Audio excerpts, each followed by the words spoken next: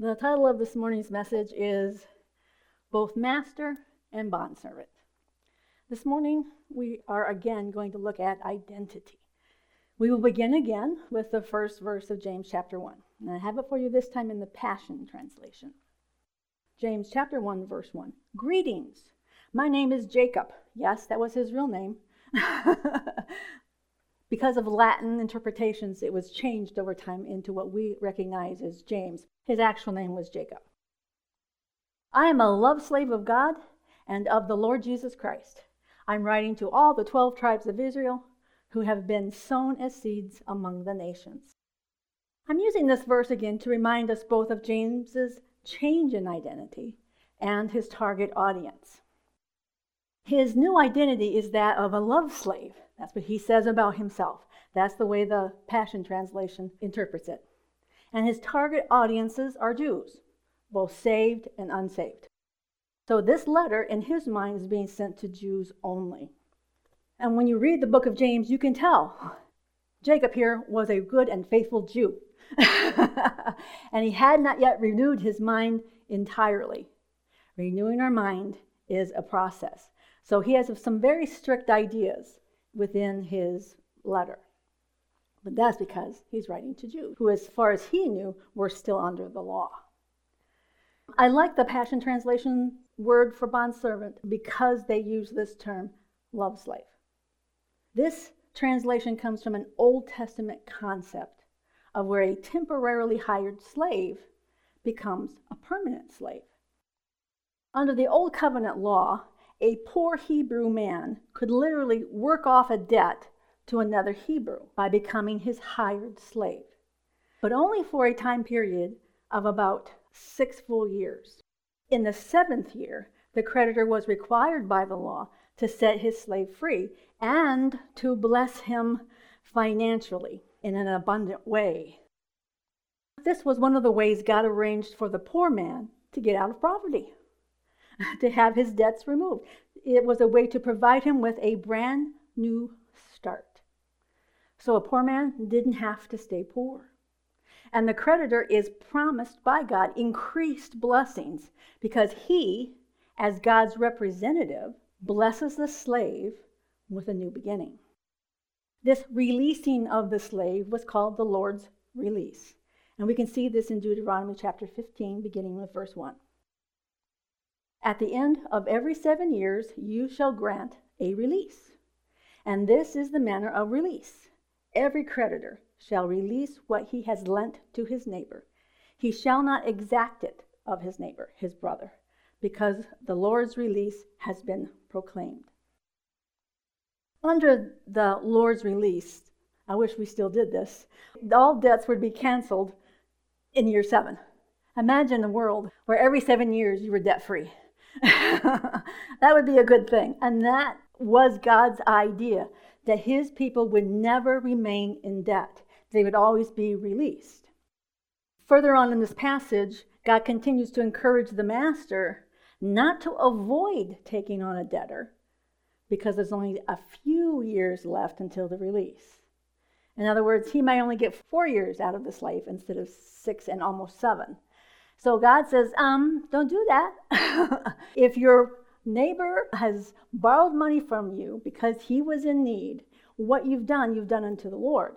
So don't withhold being able to get him out of debt because you're stingy and want all of the money back. That's basically what he's saying here. His debt may be worth 6 full years, but if there's only 2 years left to the release, same law applies. Don't withhold helping your neighbor. Don't withhold helping the poor because you're afraid you're not going to get your return. Because God basically says, I am your return. I am the one who blesses.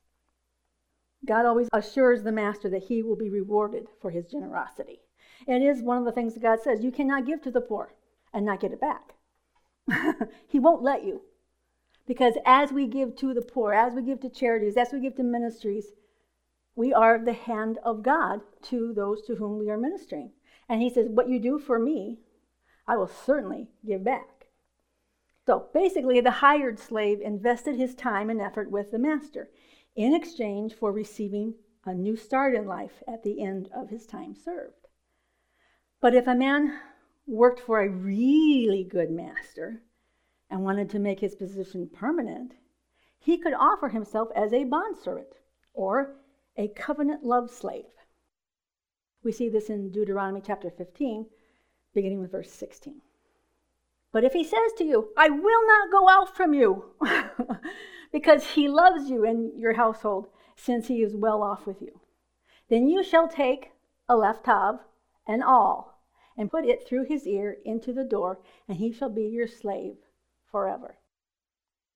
The aleph tav, which is the first and last letters in the Hebrew alphabet, is not usually translated, but it is actually written there in this Hebrew text. It is a sign, an indicator of something special that we should see. It is also God recognizing covenant. We have a covenant-keeping God, and this was a covenant of love between the master and the slave. And covenant always required a permanent mark in the flesh, indicating the permanence of the covenant. There wasn't an expiration date on covenant. So when James identifies himself as a bondservant or a covenanted love slave, this is what he's describing. The voluntary giving of himself to God the Father and the Lord Jesus Christ in a permanent covenanted partnership based solely on the goodness of his covenant partners, God the Father and the Lord Jesus Christ. And yes, this is a subservient role to God. But the slave wants to serve his master because of his master's goodness. It is because of the master's goodness that he loves his master, and he loves living and working under his guardianship. So the slave voluntarily submits himself to his good master because, as it says in verse 16, he is well off. Life with the good master is a really good life. So he's happy to work for and serve his master. There are several types and shadows that we can see within this master-slave scenario. In the first scenario, there's a poor man who has a debt he can't pay.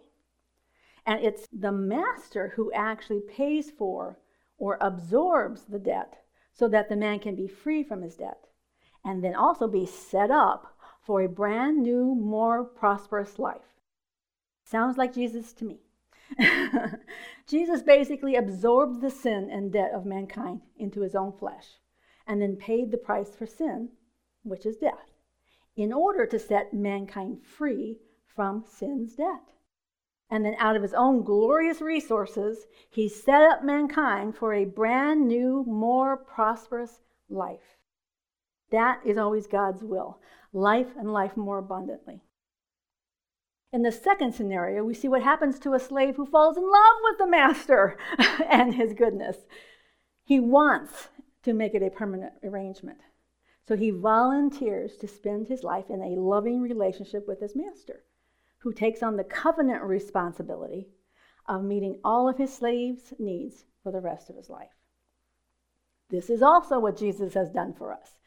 It is through his death, burial, resurrection, and ascension that we have been granted everything we need for life and godliness for our entire life on earth and throughout all eternity. Now, many in the body of Christ would say yes and amen to these types and shadows, but many would also insist that the work of the slave is also needed. In order for the exchange to take place, there must be work. And under the Old Covenant, that was indeed the case. Under the New Covenant, the work needed for this exchange is simply to believe.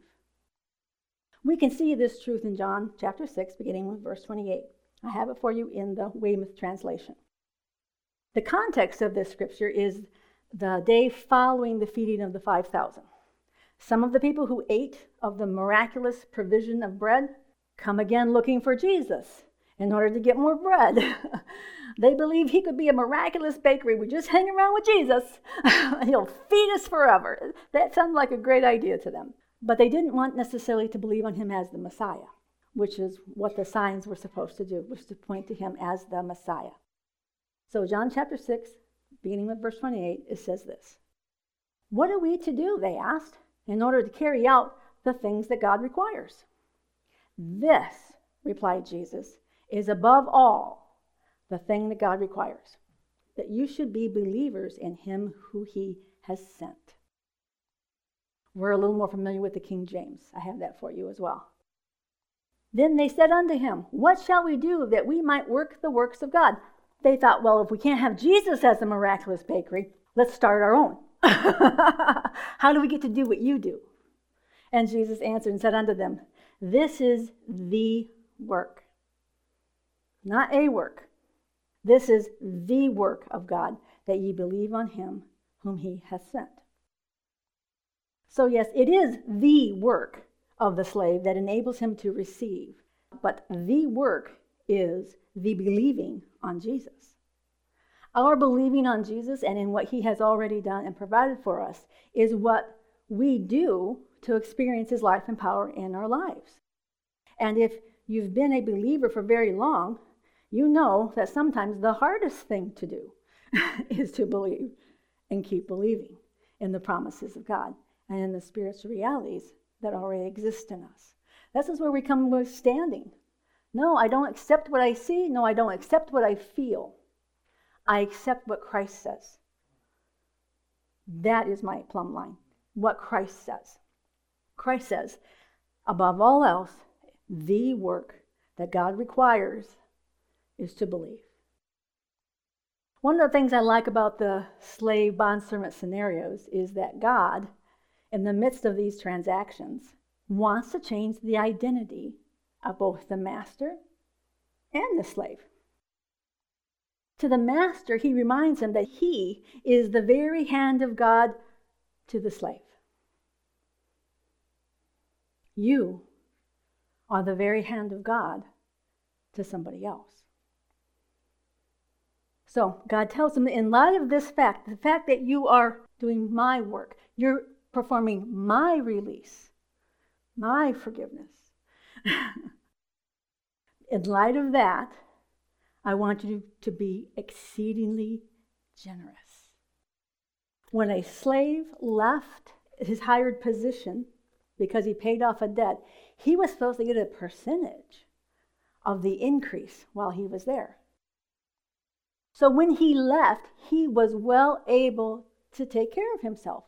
Start his own flock, start his own, whatever it is he wanted him to do, whether it's being a farmer. You were well able to take care of yourself. That was God's idea, that everyone who believed would have sufficient to take care of himself. The idea is God's trying to tell this master, because the master in his humanity is going to be afraid that he's coming out on the short end of the stick. And God's assuring them, no, you can't. When you are the hand of God, you are the hand of grace to somebody else. There's no way you're coming out on the short end of the stick, because God is in the midst of what you're doing. You are representing him to someone else. So he's elevating his identity. You're not just you. You're my hand of grace. Your hand can change somebody else's life. He's also wanting to equalize the master's identity as well, because it's very easy in the natural, if you are the master and somebody else is the slave, that you are much greater in the eyes of God than the slave. So what he's doing is he's saying, not only are you elevated to be my hand of grace, but you are also in submission as a bondservant. You're both master and bondservant at the same time. You're God's bondservant, but you're supposed to be master over your life.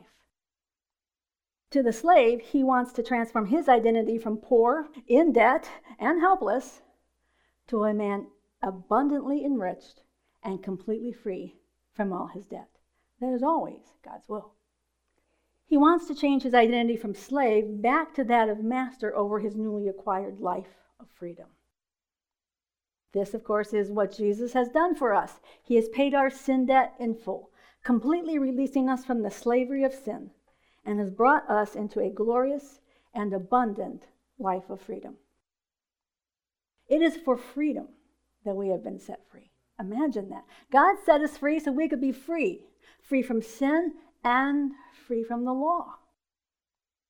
He has restored us to being masters over our own life.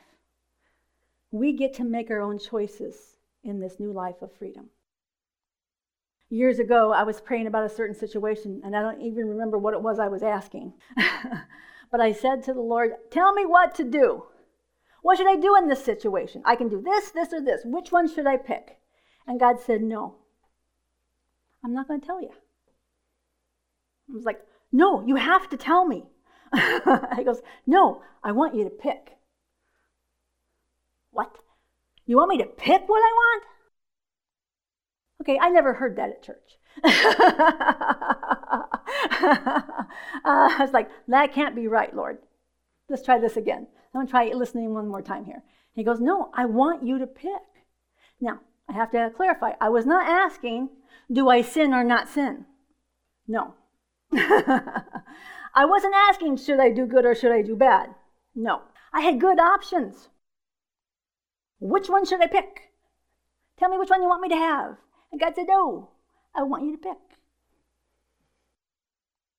It was a teaching moment for me. You see, God is able to do exceedingly abundantly above all that we ask or think according to the power that works in us. That power is Christ, the Anointed One and His anointing. And if the desire of my heart is for something good, there are a myriad of ways in which God can bring that to me.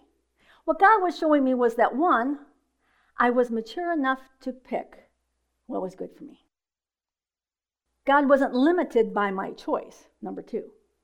That's always interesting. God is not limited by my choice. If He gives me the option, then He knows whichever one I choose, it's all going to work out the right way because He's always in the midst, working all things for good. Now, I wasn't choosing between good and evil. We have to remember that. I'm talking about good and good and good and good and good. And sometimes, yes, they're good, good, good, good, and then there's God.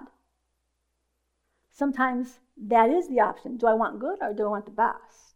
But this particular day, God said, no, I want to teach you something. You have freedom. You have a heart that is one with Christ. You can trust your heart. Like I say, it was a training moment for me because we don't learn to co-rule and co-reign overnight. Even though we have the ability to co-rule and co-reign, we don't necessarily know how to do that. So there are these teaching moments that God brings into our life. I didn't want anything outside of His will for me. That's the other thing. I've had Christians call me and say, can I commit adultery? No. No, that's a bad idea. God would not choose that for you. You should not choose that for you. I wasn't talking about right and wrong, things that are obvious. These were good options. What this little test was about. In the kingdom of God, children live by rules and commandments, just like Israel. They needed rules and commandments because their righteousness was all outside righteousness. They didn't have the inside righteousness that we had. So they were kept in line, so to speak, by the law. And by being under the law, God protected them. The law was good. The New Testament tells us the law is good for what it was designed to do, which was to show them this is bad, this is good. You do something bad, you're going to get that result. You do something good, you're going to get that result. Our life doesn't work that way with God. In the natural, yes. With God, no. It's all of grace. But adults in the kingdom of God, you're thinking about maturity, adults live by faith and love. When my daughter Sarah was about 13, I had asked her to clean off the kitchen table. And it wasn't her night to do it. I had chores for everybody. It wasn't her night, but I asked her to do it for me because I knew it would get done and it would get done right. And you would have thought I asked her to poke out her eye.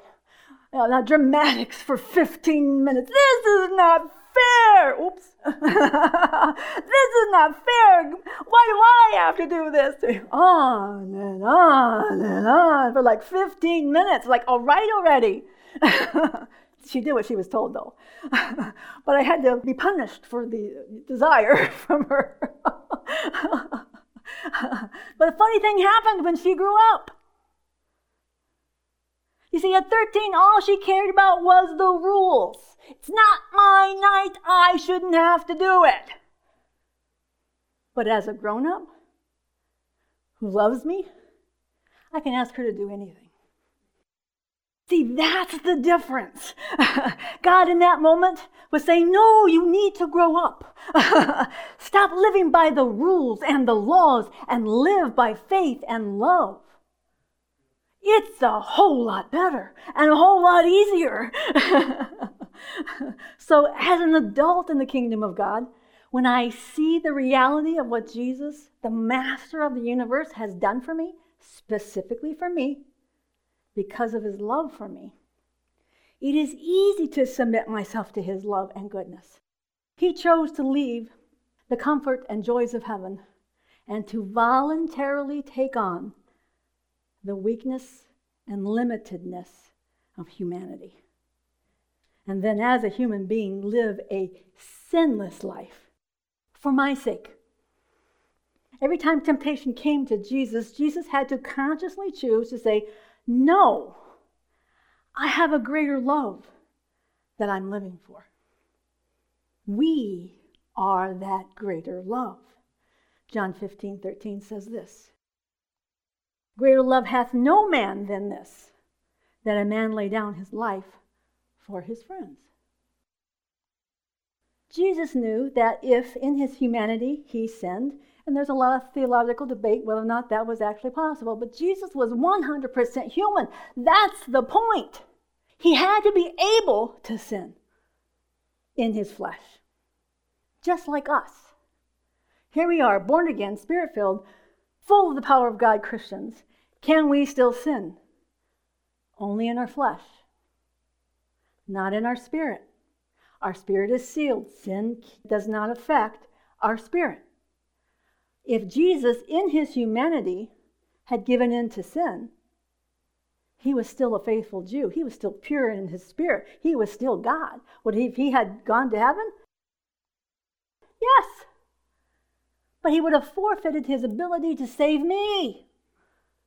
He would have forfeited because he had to be a blameless lamb, without blemish and without spot. That's who Jesus is.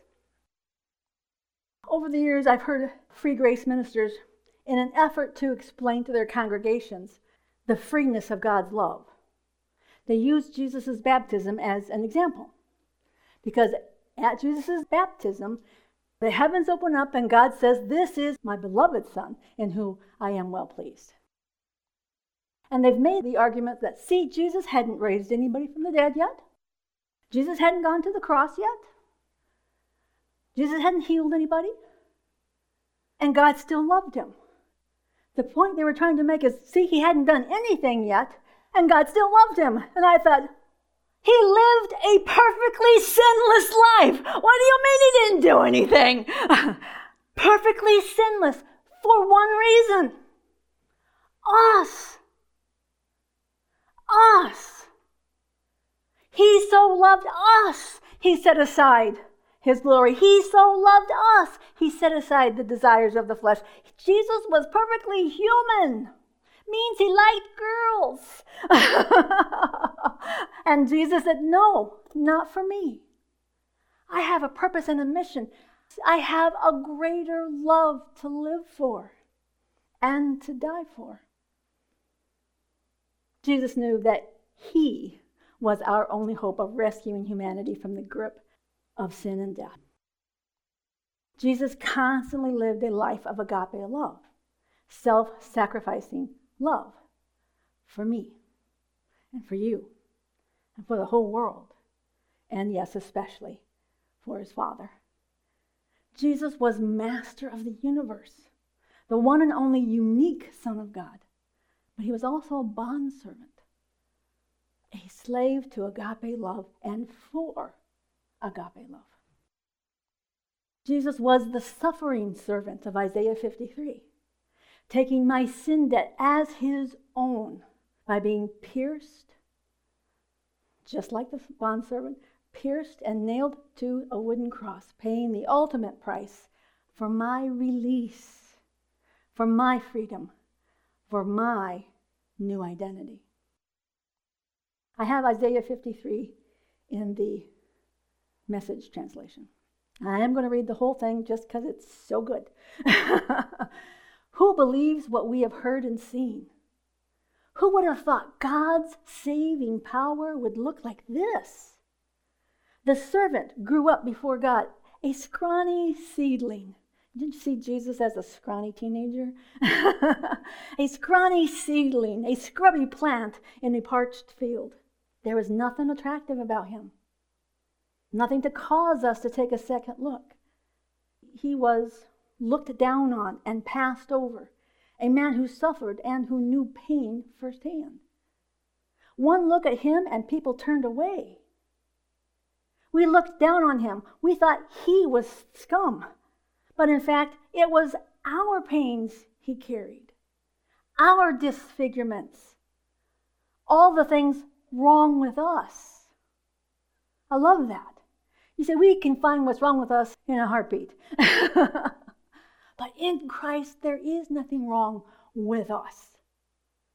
We have been born again, recreated in the very likeness and image of God. We are what Jesus is. We are fused together with Jesus. We can't be less than what Jesus is. Now, can we act less than what Jesus is? Yep, we can. Why? Because we have freedom. We thought he brought it on himself, that God was punishing him for his own failures. But it was our sins that did that to him, that ripped and tore and crushed him. Our sins. He took the punishment that made us whole. Through his bruises, we get healed. We're all like sheep who've wandered off and gotten lost. We've all done our own thing and gone our own way. And God has piled all of our sins, everything we've done wrong, on him. The creator of the universe, on him. He was beaten, he was tortured, and he didn't say a word. Like a lamb taken to be slaughtered, and like a sheep being sheared, he took it all in silence. He had to. He had to take it in silence. He couldn't say something other than what God wanted. So he took it in silence. He knew the mission. He knew the greater love. Justice was miscarried, and he was led off. And did anyone really know what was happening? No, not even the disciples knew what was actually going on. He died without a thought for his own welfare, beaten bloody for the sins of my people. They buried him with the wicked, threw him in a grave with a rich man, even though he'd never hurt a soul or said one word that wasn't true. Still, it's what God had in mind all along, to crush him with pain. And we have to understand, this isn't the Father saying, you must suffer, son, so that you can save the rest of the world. It was God the Father, God the Son, and God the Holy Spirit that went to that cross. Jesus was never abandoned. Jesus tells us, I am not alone. He knew what he was going through, and he was going to go through it with the Father and with the Son, because this was the plan from the beginning, to put mankind back where he belonged as sons and rulers over the earth. The plan was that he would give himself as an offering for sin, so that he'd see life come from it. Man, oh man. On that cross, he could see you. On that cross, he could see the people who would be redeemed. He could see them, and he says, this is worth it. You are worth it. And God's plan will deeply prosper through him. Out of that terrible travail of soul, he'll see that it's worth it and be glad he did it. I love that part. Sometimes we go through things and we go as hard. And we know to everybody else it looks completely unnecessary. But when it's over, we've gotten through to the other side, we can say, I'm glad I did it. I'm glad I went through that. I see how this has benefited me. Through what he experienced, my righteous one, my servant, will make many righteous ones, as he himself carries the burden of their sins. Therefore, I'll reward him extravagantly. Sounds like that scripture, doesn't it? The servant gets extremely blessed because of what he's done. Therefore, I'll reward him extravagantly, the best of everything, the highest honors, because he looked death in the face and didn't flinch. Because he embraced the company of the lowest, he took on his own shoulders the sin of many. He took up the cause of all the black sheep. I love the way he puts that. Everyone I've ever known looks at themselves as a black sheep somewhere. I don't fit. I don't fit with that group. I don't fit with that church. I don't fit with that family. I don't fit. And God says, I came to make you fit wherever I put you. When my heart sees what great love the Father and our Lord Jesus has for me, my response is love, gratitude, and worship. I gladly submit myself as his bondservant of love and to his goodness and graciousness in and through my life all the days of my life. I am well off with him. I want to do his bidding. I want to be his representative on this earth. I want to be his covenanted, agape love slave. And so by believing in Jesus, I become both master over my new life on earth and his bondservant of love all at the same time. Jesus was master of the universe and a bondservant to his Father all at the same time. We are like him. Being a bondservant is not what we do for Jesus. It's who he's made us to be naturally. We naturally submit to the Holy Spirit, even if our brain doesn't. Sometimes we have to take control over our brain, say, no, you're not going to think those thoughts. I have a greater love. Jesus wasn't incarnated so that we could be forgiven sinners. That's what the Israelites were. Forgiven sinners who never got free from the power and presence of sin. So Jesus became a man specifically to rescue mankind from their slavery to sin and death. And the only way to make slaves into masters is to do for them what they cannot do themselves. The man who had a debt had no way out. It was the mercy and grace of a master that took his debt onto himself and then set him up for a brand new life. The Israelites understood why they brought lambs to be sacrificed. The lamb represented themselves. Isn't that funny? They were taught that a blameless lamb was their representative before God. They weren't taught to bring a dirty, rotten, half-dead sheep as a representative of themselves. They were to bring the spotless lamb, the best lamb, because it represented them before God. That's how God sees us. We are the best lamb. So they were taught that a blameless lamb was their representative before God, and that their sins could be transferred, legally imputed to the lamb, and that lamb died in their place to set them free from the power of death, which was the curse. So they understood that the only way to get rid of sin's guilt was through the doorway of death. But they couldn't personally and physically die and then still be alive. So they needed representative lambs. But through their own personal, blameless, representative lamb, they recognized that that was exactly what they were doing. They were able to die representatively and yet still live through the blood of a lamb. So their sins were dealt with by being covered over by blood. But their nature wasn't changed. They were still sinners by nature. They were still slaves to the indwelling power of sin. All of this, of course, are types and shadows of what would one day be fulfilled through Jesus, the Lamb of God, our Lamb of God, our personal representative before the Father.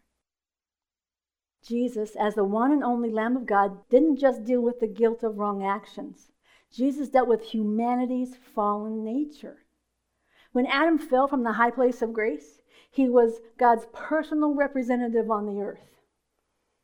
And he, as the first supernatural Son of God, had mastery over everything on earth except other people. That would be so nice, wouldn't it? Sometimes. He had mastery over everything on earth except other people. And that was God's original plan, to have a planet full of sons of God, both male and female, who would rule and reign in love and in righteousness as God's voluntary agape love slaves, both sons and bondservants, all at the same time. Adam, as a ruling and reigning son, was supposed to be totally submitted to his heavenly Father, who had already graced him with everything he would ever need for life and godliness. That sounds familiar.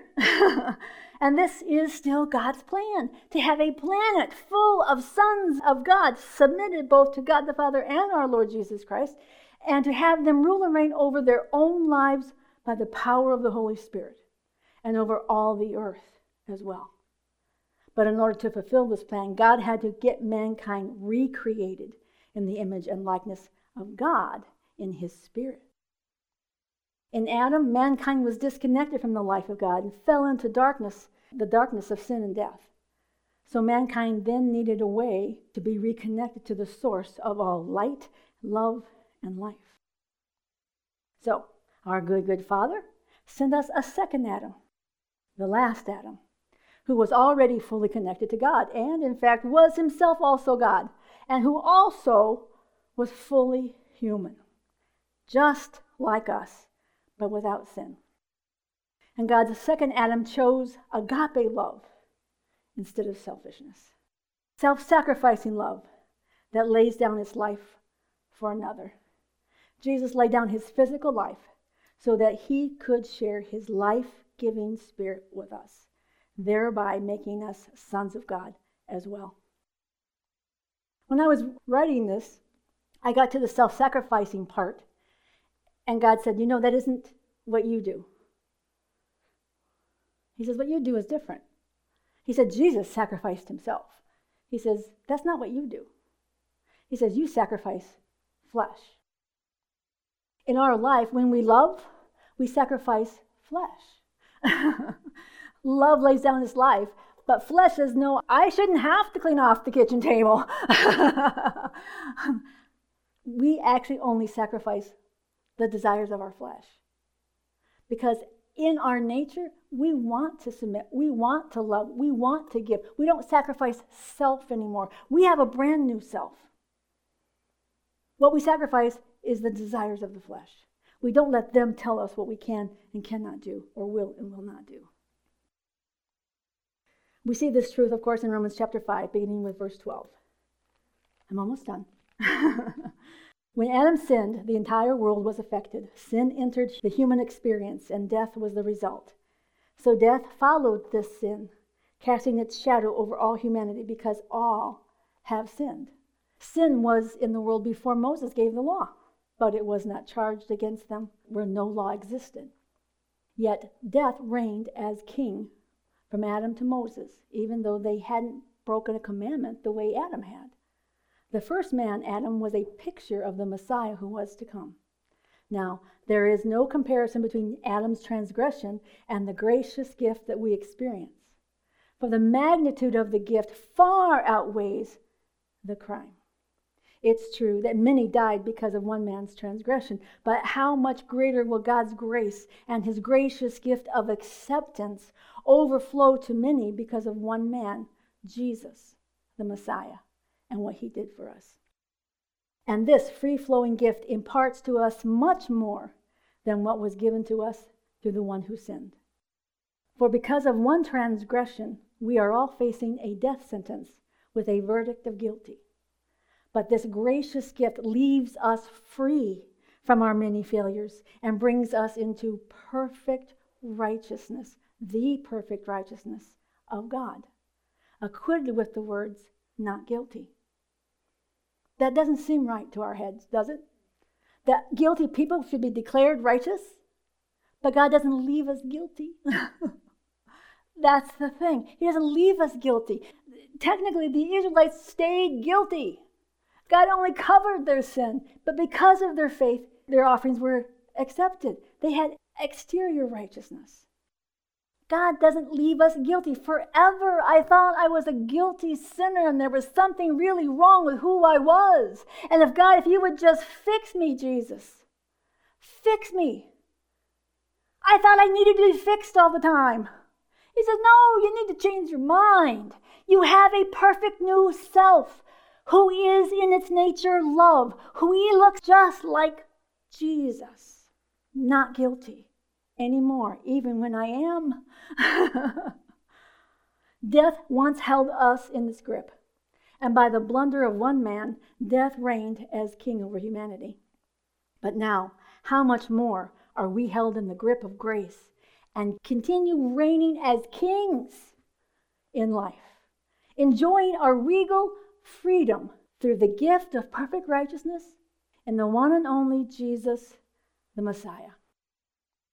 In other words, just as condemnation came upon all people through one transgression, so through one righteous act of Jesus' sacrifice, the perfect righteousness that makes us right with God no matter what we do and leads us to a victorious life is now available to all. One man's disobedience opened the door for all humanity to become sinners. So also, one man's obedience opened the door for many to be made perfectly right with God and acceptable to him.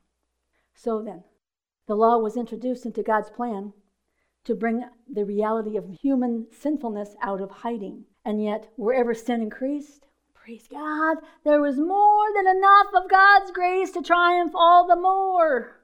And just as sin reigned through death, so also the sin-conquering grace. How do we stop sinning?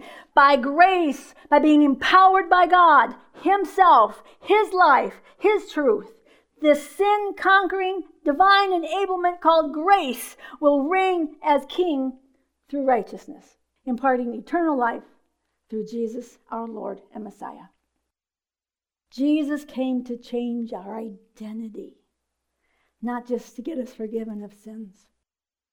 We were once slaves to sin. We sinned because we were sinners. But God wanted to restore us and all of mankind back to his original plan, where we are his personal representatives on this earth, and we would rule and reign as kings over our own lives and in this world. Kings declare. Kings proclaim.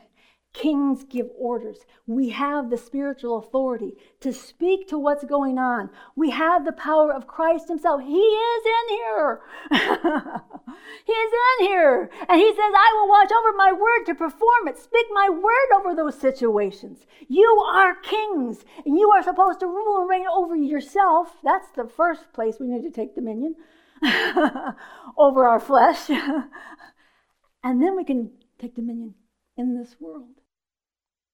We are not powerless. We are not hopeless.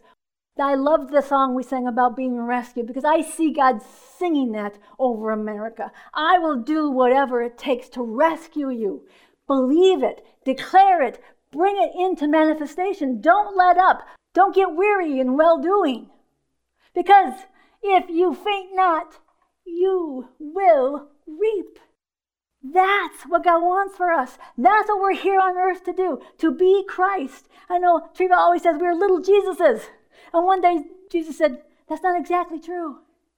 You're big Jesuses. You're full-grown Jesuses. You can do whatever Jesus did. You have the same power that raised him from the dead. There is nothing we cannot overcome. And collectively, Satan doesn't have a prayer. That's right. The church shall overcome. Amen? Father God, we thank you for the truth of your word and the truth of our new identities. Help us, Father God, to see ourselves as full-grown Jesuses. No, we're not going to give our life for somebody's salvation, but we're going to give them your life through us. We're going to give them who you are. We're going to give them your kind of love. We're going to give them your kind of patience. We're going to give them your kind of excessive generosity. We are going to walk in and through the Holy Spirit in the very steps of Jesus. You have made us to be kings and priests and rulers and masters, all through a bondservant relationship with you. We thank you, Father God, for our new identity. Help us to renew our mind to what we really are and what you really want us to do. We thank you, Father God, that you give us freedom. We get to pick. You put your desires in us so that we can have choices. And you are big, and you are beyond all that we can even ask or think or imagine. You can do far above what we understand. All because of the Christ that lives within us. We thank you, Lord Jesus, that we are your greater love.